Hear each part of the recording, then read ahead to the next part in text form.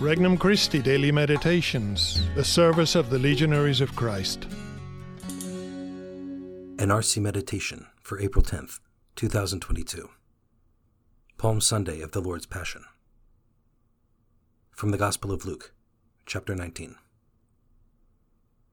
Jesus proceeded on his journey up to Jerusalem.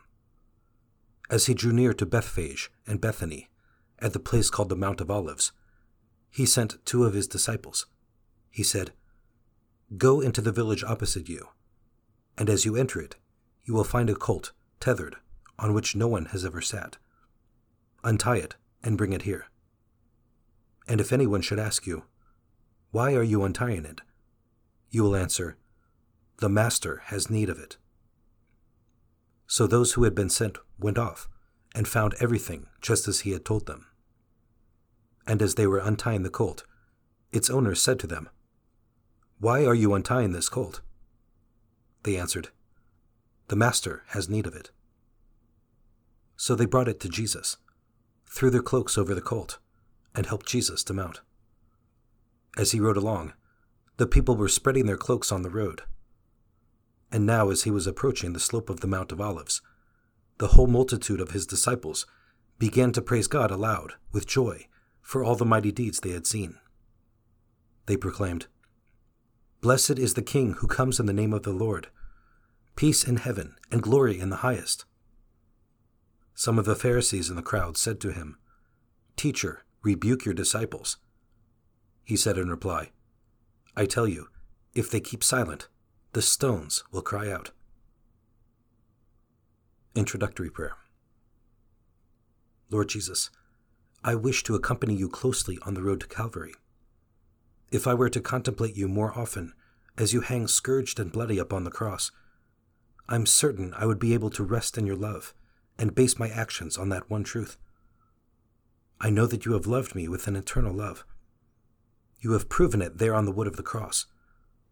So I long to respond with gratitude, peace, and the firm determination to spread your love to everyone. Petition. Lord Jesus, grant me the grace to proclaim you as Messiah and Savior. First reflection. A different kind of Messiah. Up until now, Jesus has never publicly accepted the title of Messiah.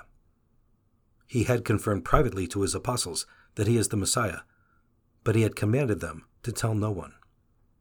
When people had called him the Messiah, he had never accepted the title, and most often tried to get away from them as quickly as possible. He had reasoned that the Jews don't understand what the Messiah is really about.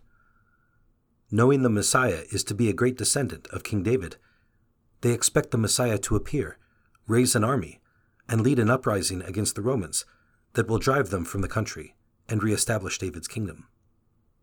Several times we read of Jesus having to slip away because the people intend to make him king. He is not going to be what they expect, and he cannot let their expectations get in the way of his mission. Second reflection. A suffering, not a political, Messiah. His entry into Jerusalem is exactly what the prophet predicted for the Messiah. He enters riding a donkey, for the Hebrews the traditional mount of royalty. Another thing that was supposed to happen when the Messiah entered Jerusalem was that boys were supposed to be the first to begin to shout, "Hosanna, Son of David." This is exactly what happens. People were supposed to throw down branches and cloaks to pave his way into Jerusalem, and this happens too. The Pharisees see all this and complain to him because they see that it is a fulfillment of the prophecy. They want him to tell the people he is not the Messiah. Jesus refuses to do so. He will be the Messiah that was prophesied, the suffering servant of Yahweh. God can fulfill our deepest desires and needs in a way we least expect. Can I read the events in my life as his answer to my prayers? Third reflection. The Messiah rejected by the experts. The Pharisees are angry. They have already decided they don't want to accept Jesus as the Messiah. Why do they wish to reject him? Is it because he doesn't show the signs that the Messiah should show? No, he has fulfilled all the prophecies. Instead, they see that Jesus as Messiah will threaten their social and political positions. Jesus will be more important than they. They don't want that to happen. They don't want to lose power. In the end, they allow themselves to be convinced that he cannot be the Messiah. Rather than consider all the evidence in his favor, they reject him because they don't want a Messiah like that. Is there any way in which I, in my own life, reject something that God wishes of me or permits me to suffer because I don't want God acting in that way in my life? Conversation with Christ.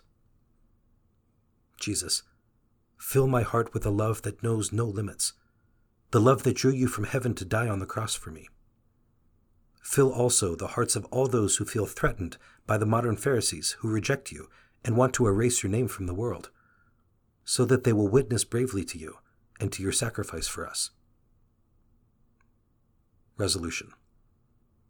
Today, with the courage of my conviction that Jesus is the Savior of the world, I will proclaim in some way that he is my Lord and God, especially through charity towards everyone I meet. For more resources, visit regnumchristi.org or download the Regnum Christi English app today.